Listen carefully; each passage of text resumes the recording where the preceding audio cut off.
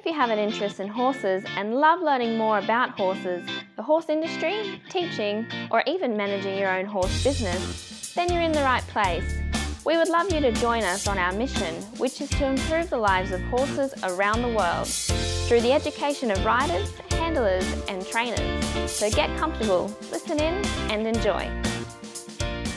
If you have the same vision as International Horse College, which is to have a world where people safely appreciate, respect and enjoy their horses, and the horses appreciate, respect and enjoy their people, then have a look at their website, internationalhorsecollege.com, registered training organisation 31352.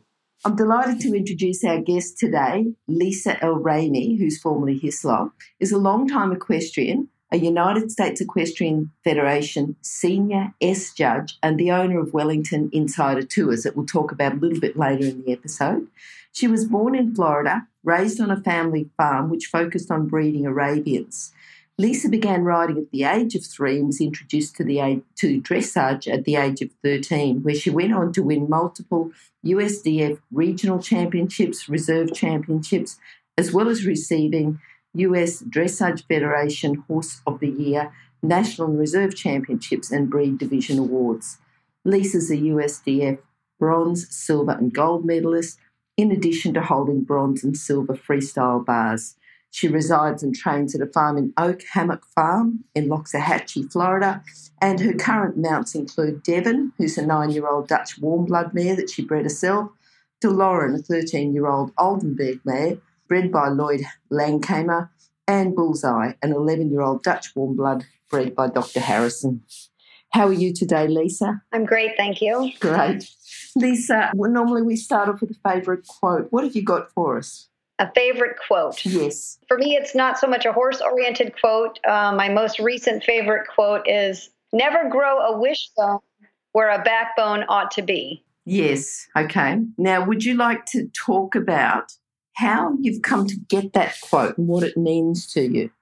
I came across this quote reading a book, and for me, it rang so true because often we get caught up in our wishes and our dreams and fantasies, and we don't necessarily buckle down and do the hard work to get to those dreams. And while those dreams are important, it's equally as important or more important to get the hard work in there and get the foundation. Yep. So you've got to decide on your destination, I suppose, which is where the dreams are, but then you've got to actually take steps to go towards that destination.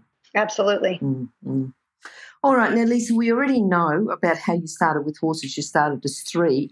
But what I'd like is, do you have like an early memory of horses? You know, sometime when maybe the horses seemed enormous, maybe there was something that, you know, there was a particular emotion that you thought of. Have you got something like that for us, a bit of a story like that?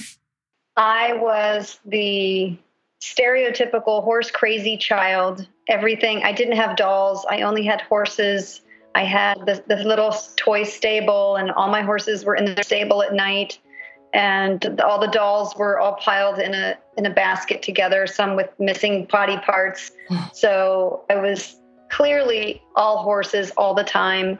And my mother, much to her chagrin, was often telling me, get off my hands and knees, because I was wearing all the knees out of my jeans, crawling around on my hands and knees being a horse. So, Okay. But I had one of those little spring, it was on a frame, little plastic horse that was on 4 springs that you rocked on. And my mom said I would rock on that horse until I fell asleep. And then just before I'd fall off, I'd wake up and start rocking again. So wow. I guess kind of born. Okay, now Lisa, tell us about, because normally I ask what made you decide to have a career with horses, but you've got a particular unique niche within the horse market. And I know there's lots and lots of niche areas within the horse market. It's not just if you're going to work with horses, well, you have to become a stable hand and never get paid any money and, you know, always work very long hours. There's lots of different areas within the horse niche. And I'd like to talk to you because you've got Wellington Insider Tours.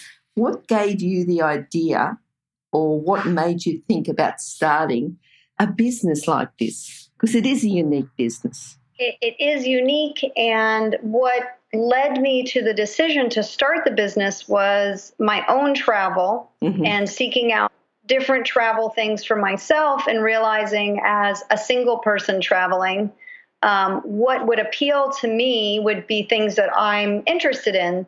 So I looked at different tours, from the craziest, most expensive things like river cruising down to kayaking on a river in Utah. Yep. And what they all had in common was they were very specialized to an interest. And we are so blessed here in the Wellington, Florida area that we have an amazing winter circuit that includes the show jumping, the dressage, and the polo. And they winter here, and it grew very organically out of polo people coming originally, and then their wives and girlfriends accompanying them with their own horses and starting competitions so that they would have something to do all winter long. Mm-hmm. So it is a very unique community, and it struck me that here's something that horses around the world would really enjoy coming to see in such a concentrated span of time and location. Yeah. And you being a local are going to have access to all the right places to go, and you'll know about all the side events, because there's a lot of side events, isn't there? You know, like you hear the actual competitions, but it's the side events that you'd have access to as well. There's a lot of side events as far as different parties and opportunities to see special events focusing on maybe a very special horse being retired maybe, or just a party for somebody that's putting on something about an award. So yes, we have different things within the hunters and the jumpers. Each Sunday is a polo final for the tournament that's been going on all week, and those vary by, level of polo play and the teams that are playing. So it's very hard to come in as just somebody showing up. They would not necessarily know where to stay and necessarily which doors to step through for the most exciting things to see in a weekend. Yeah. So we got that going on. Yeah. Now, you see a lot of people that work within the industry, right through. What do you think you need to have a career with horses? What particular character traits or core skills do you need? Well, I think it depends on if your goals working within the industry and you're not a hands-on horse person. Say you're more geared toward the tack shop, or say a company that does horse insurance. Yep. So depending on which direction you're going to go, if you're going to be more of a white-collar worker and sit behind a desk, yep. Obviously education is going to be very important. And certainly I would say whether you're going to be hands-on with the horses or not, start very early and talk to as many professionals in the area you're considering going in and see what they think. And I think most horse people are very genuine people and very willing to talk about their own careers and their own experiences and share. Mm-hmm, mm-hmm. No, that's good. And I think that is a good one about talking to professionals and just getting their idea on what they think. Yeah. What do you think then? And you've spoken about it as well. If you're doing the hands-on stuff with horses, or you're doing the stuff where you've got to have the knowledge with horses to work in a tack shop and to do your customer service correctly, and even the horse insurance. But what do you think is the best thing about working within the industry, whether it's the hands-on horse stuff or, as you said, the white-collar stuff that you still need to have that horse background for? I would say the best thing about working in the horse industry is the variety of people that you run across, and their own personal needs and relationships with their horses. Mm-hmm. And basically trying to really understand which is the case for each person, because you may just be dealing with somebody who has a pet and trail rides at the most, and then you have people that are maybe wanting to be at the Olympics or have been at the Olympics. Yep. So you do see an amazing variety of people from lots of different walks of life. Even though your focus is the horses do attract a huge population of people. It's surprising that way. It's funny, it just tweaked to me, because people do talk about, obviously the best thing about working with horses, particularly the hands-on stuff, is the horses. And people talk about the people, the people that you meet within the industry, but it's that common thread of the relationship with their horse. So, if you're going to talk about your relationship with your horse, I'm going to understand straight away what you mean. You know, and it's that common thread and common bond, isn't it? Exactly. Mm-hmm. Yes. Lisa, tell us about, because, I'm thinking about yourself now as a dressage rider coming through, and it may be that you talk about a coach or a mentor that's influenced you with your dressage career, going through as a competitor and a judge, but I'd also like you to think about another person who might have influenced you to make business decisions. So can you tell us about 2 mentors you might have had, or 2 people who've influenced you and helped you in your career? Yeah, from a business standpoint, I have to say I've probably found more advice in the business aspect of it now in my career versus when I first started. Okay. It would have been much more helpful earlier on, and probably the biggest area I could have used the most guidance in was in customer relations. Mm-hmm. Because it's not a typical business in that you come into my store and you pick up the saddle and you buy the saddle or the brush. You're bringing your horse, which in a lot of times is the equivalent of somebody's child, and you're entrusting it into my care and its future education in my skills. And sometimes when things aren't going quite the way they should, oftentimes it's just a communication. It's not even that we're on 2 different pages. And I think finding a good mentor from that aspect, if that's not your best skill set. So I've actually found a lot more professionals that I can relate to and talk to now. And probably one of my best ones is my other judge friend, Sue Buchanan, who very good horse agent, sales agent. And so she's been very helpful from a business standpoint. As far as a training mentor, early on, I had the wonderful opportunity to work with a student of Nuno Oliveira's. And I know Nuno spent quite a bit of time in Australia. Yes. Yeah. And his student, Bettina Drummond, is now a friend and a mentor to me. And while we're very close in age, I'm certainly her perpetual eternal student. And my relationship with my horses has changed tremendously. And not that I don't still focus on the competition, it's just my training approach is much more personal to each horse and each horse's own development versus what the show ring expectation is for that horse. Mm-hmm. Mm-hmm. So that's something I hold very close personally, and I don't take it necessarily with me when I'm judging because that's not necessarily what the judging hat requires. I think I offer a unique view as a judge because of my relationship with Bettina. Yeah. But I do try to keep, it's kind of like your closest personal relationship with maybe your spouse. It's not something you necessarily share with other people. So my relationship with my horses is something I keep fairly personal to myself. What is it, do you think, that Bettina has said to you or taught? If you're going to be teaching someone about having a better relationship, a closer relationship with their horse, what would you say to them? I'm just thinking about a bit of a change in mindset or something that you're going to say to someone to make them a bit more aware of that personal relationship between them and their horse.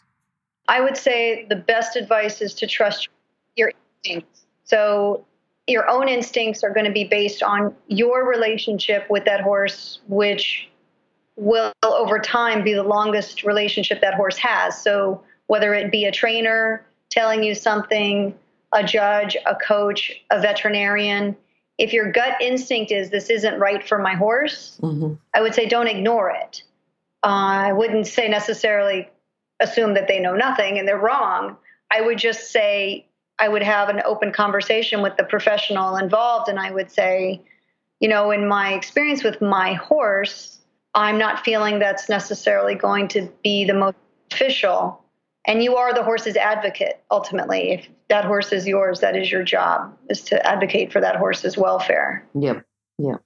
Just thinking about horses and having that relationship, which horse do you think has helped you, influence you the most within that thought pattern or, changed your mind about that? Well, I've been really, really blessed and had some amazing horses come through my hands and heart over the years. Probably the mare that I have photographed with me on my Skype picture here, the Oldenburg mare, DeLorean. She's lovely. It's a lovely photo. Yeah. Yeah, thank you. And she's such a fun horse, but being a mare, she definitely has her own opinions about things. And she has forced me to have to explore certain aspects of my riding that as I've gotten older, it's natural to get a little stiffer in your body. You find certain weaknesses that are a little more challenging than others than they used to be. Mm-hmm. So I've had to explore strengthening parts of my body and to get more relaxed in other parts of my body to be a really good rider with that horse because she is so sensitive. It forces me to be in a lot more control of myself, not necessarily control of her, because when I control myself, whether it's an emotional control or a physical control, that I find that the horse's relationship is much easier. Yeah. And that would be her for sure. Okay, that's good. What do you think your proudest moment's been with horses within the horse industry? I would have to say the obvious is, the first time you win at a CDI or your first national championship that you win. Those are great moments, but the proudest, I have to say, was probably my first student winning her first national title and subsequent students winning their national titles. It is, I don't have children of my own, but it must be what parents feel. Yep. And I've recently had the opportunity to bring a young boy into the fold of dressage, though he's doing the Western dressage. And he did his first show recently. And, he was a real trooper, and that made me proud that he stepped up to the plate. So, again, it is like being somebody's mommy, I guess. Yes. Okay. Now, I want to go back to the tours that you do, Wellington Insider Tours, and thinking about other people, because there's other people around the world that are going to have their own area where they might be being in, like West Palm Beach, that's sort of, world renowned, just of the competitions and the circuit and everything there. Yes. But just thinking about people setting up their own horse business, what do you think's been the hardest, the biggest challenge to get to where you are now?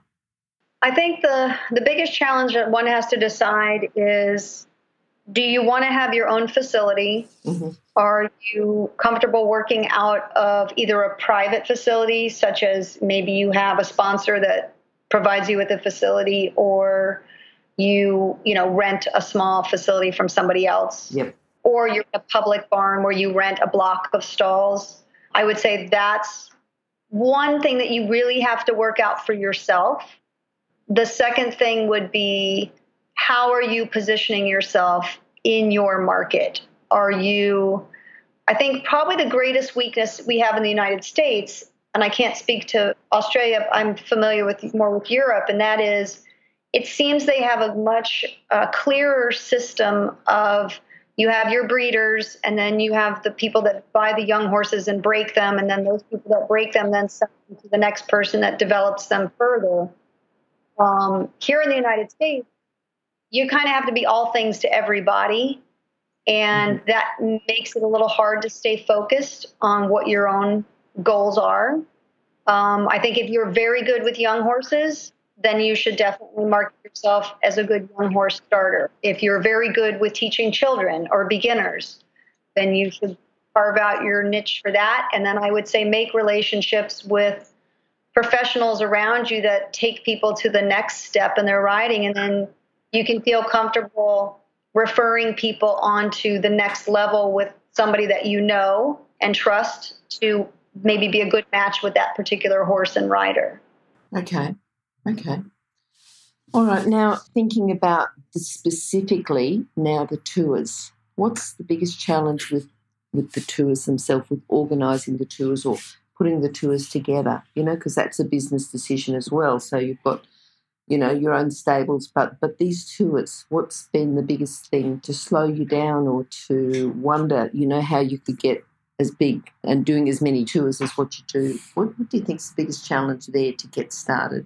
Well, the tours They were a little challenging to get going in that I had to locate a hotel property and I had to find the transportation, because what we want to be able to provide is the minute you land at the airport, we basically handle all the details for you so you don't have to worry about being at this place at a certain time. And I would say the biggest hurdle has been getting the word out, because I have a small budget, and finding the right audience of people and word of mouth and opportunities like here talking with you have been my way of promoting it.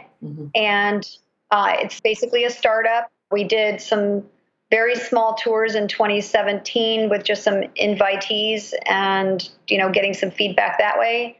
And last year was the first year we offered it opened up to the public. But, though I had inquiries, I didn't get anybody to sign up. But every year we learn a little bit more. Yep. And so when we do have our first full tour, we'll have a fabulous time. The easy part is getting people to the venues, because we're either hauling horses there or I'm judging there. Yes. So that's like going into my backyard. So it's no big deal. Yeah. That's what I'm thinking, is that you know where to go and what to do, and you're not sort of going into a strange city and trying to find things. This is your backyard. Yeah. Okay.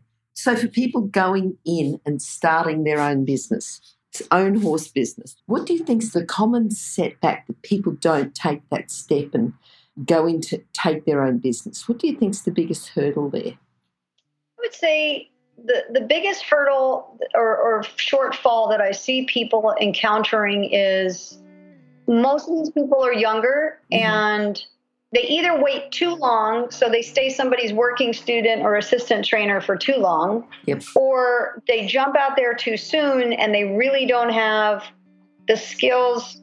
And this, again, is maybe unique to the United States, but they want to hang out their shingle as a trainer and they have very little experience. And those of us who've been at this for a long time just kind of look at them like, you're taking people's money, so you better be able to provide a product. So, I say make sure you take the time that whatever it is you're representing as your skill set, you truly feel like you have the skills that you're offering the general public. And again, I don't know what Australia does. We do have some instructor certifications here in the United States. They're not particularly strong, but that is a route to go. For me, myself, I chose to get the judge's license to add credibility to myself as a professional early on. But you have to have riding requirements here in the United States. So if you don't have the riding minimum requirements to apply for the license, you're going to have to wait for that path. So credentials, definitely make sure your credentials are there. Yes. Okay, because then you've had to meet a minimum level of competency to get that credential. Yep. Absolutely. If you're an equestrian coach or a horse riding instructor, or even if you aspire to be one, have a look at the free video series for horse riding instructors on the Horse Chats website. Go there now, have a look, horsechats.com. Lisa, have you got a book that you'd like to recommend to our listeners? One that's helped you along your path, one that's helped you and one you can put out there to recommend? Well, my favorite book to recommend recently is Racenet Explains Bochet. So if you're in the dressage world, Bochet was a gentleman that lived in the 1800s and did the Bochet flexions, and everyone's seen the Bochet snaffle.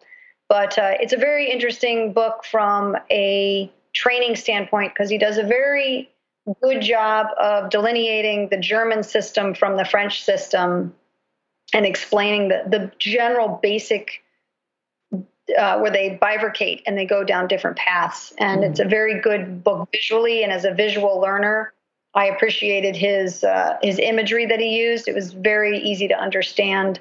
I would say get as many old books as you can. Because you've gone through the book, what are the basic takeaways, do you think, that do define the German system to the French system? The way Racenet explains it, I think, is best. The Germans send the horses forward and then through the lever actions of the horse's body. So if you think of different body parts as being a lever. So the neck is a lever, the back is a lever, the legs are a lever. So they send the horses forward, and then they try to lever the horse through force, sometimes through their upper body, into a certain balance. Mm-hmm. Whereas the French, they want to balance the horse's levers and get the horse balanced, and then slowly produce the forward mechanism. And if the horse goes out of balance, they slow it down or bring it back to the halt. That said, I think that it's important that you realize those systems were developed for the types of horses that they were riding 200 years ago. Yep. So the systems are not unique to the country or to the mentality of the rider. In some cases, it's unique to the horse that you're trying to train. That goes back to have your credentials.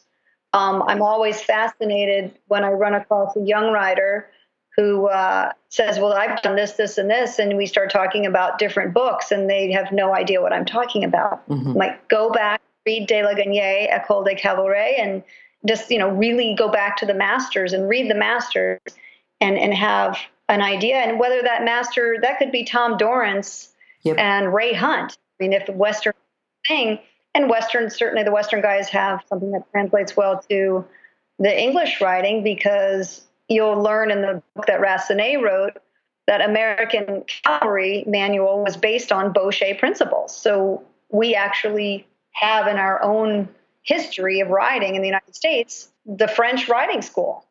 So, it's fascinating way to tie the history of riding into current day training methodologies. So yes. Be well read. Yeah, I think, Lisa, that's something that I think could expand out. I'm sure you've got a lot of knowledge through that. So I think that would be great to talk about another time as well. Yeah. Lisa, what are you looking forward to now? What do you, say the next 12 months, 2 years? You've got 3 horses in work. So tell us a bit about them. Well, Devon I've got for sale. Bullseye I may sell. And I have another horse that I've added to the group since that was written. Yep. A Lusitano gelding that was found for me by Bettina in France. He's a bit of a project. He was 7 years old, uncut stallion in a field of stallions and unbroke. So he's a change. Yeah. And we're in our summer rainy season here. So I just was fortunate enough to build a portion of my arena is now under cover. Mm-hmm. So I'm looking forward to having a cover to ride under this summer when the rains are coming down. Yes. But I have, through my recent separation and divorce, put a little bit of my horses on the back burner. So I'm looking forward to getting them all fit. And I did get to compete Devon through Intermediate 1 this year. She's schooling all the Grand Prix. Mm-hmm. And again, just exploring my own subtleties in my own riding. And I took up ballroom dancing, and they are fascinatingly similar. Mm-hmm. The difference being, instead of a horse pulling on the reins or flipping his head, you have a person saying you're leaning or you're pulling. You're like, so the human feedback loop is really, really neat to be able to be like, oh, and then realizing when you get on your horse the next day, you're like, wow, I do that when I ride too. Yes. So very helpful information that way too. But it's really my thing I'm looking most forward to is exploring more with Bettina, some of the subtleties of the action of the rider's seat and back, and things that you don't necessarily see being explored in the competition riding because of the expeditious nature of, I have to go to this letter and I have to do something at this letter. Mm-hmm. When you're at home, you can explore what did or didn't come through in the communication with the horse in a more subtle way, which, I don't know, maybe that comes with age. Just thinking, and sort of mixing the two. With the tours, because, I'm thinking that you go and you are there as a tourist, as a holiday maker, do you offer then the chance to have lessons to ride as well? If somebody wanted to stay after the tour and stay a couple days long, which a lot of people want the opportunity to horse shop because there's a lot of horses to see. Yes. That's certainly a possibility. I maintain a lesson horse. Not a lot of people do with the client's horse here at the farm. But I will also be with the tours during the dressage portions and some of the other hunter-jumper stuff, talking about what the judges are looking for, what's being rewarded, what are the judges analyzing and saying this is weak and needs to be better. So that will be an opportunity for them to basically sharpen their own eye, so that when they go and they're watching, they really are more educated on what's going on with the scoring and the expectations. Okay. So. Good. All right, then now just in a couple of sentences, would you be able to just summarise your philosophy with horses? Philosophy with horses. Probably Nuno's, several of the other masters, is expect, what do they say?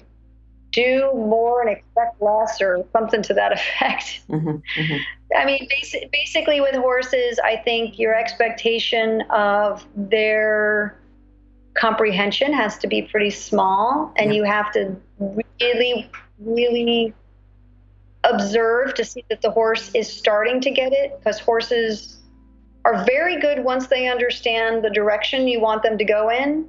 But most people fail because they want the 100% answer from the horse. It's like the horse the first time is going to maybe give you a 2 to 3 to 5% reaction that they think they know what you want.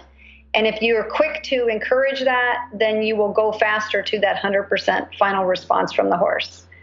So I think, again, it's about ask and expect little, and then build on that small dawning, or that little spark that the horse flipped an ear back and said, I think I know what you want. And then you go, okay, good. Let's go down that path. Good. So, yes. Okay, Lisa, how can people contact you? WellingtonInsiderTips.com. Yep. Or my farm website, oakhammockfarm.com. They can contact me either way there. Okay. Or they could go to horsechats.com/Lisa L. Rainey, or just go to horsechats.com, search for Lisa, or they could search for L. Rainey, but search for Lisa, Lisa is probably the easiest, and they'll find your contact details there as well. Lisa, thank you. The niche that you have within the industry is certainly unique, but I enjoyed talking to you about your thoughts on dressage, on horses, and I particularly, am interested in talking to you a bit more about the history of dressage, because I think you seem to have quite a lot of knowledge there as well. So thank you. Thank you. If you've enjoyed this chat, then please comment, rate and subscribe. If you'd like any changes or recommendations for guests, then please contact us through horsechats.com. And while you're online, have a look at the government-accredited courses at internationalhorsecollege.com. Registered Training Organisation 31352. Remember that our comments and instructions are general in nature and do not take into consideration your individual horses or your individual ability and circumstances. If you enjoyed this podcast, then please leave your comment below.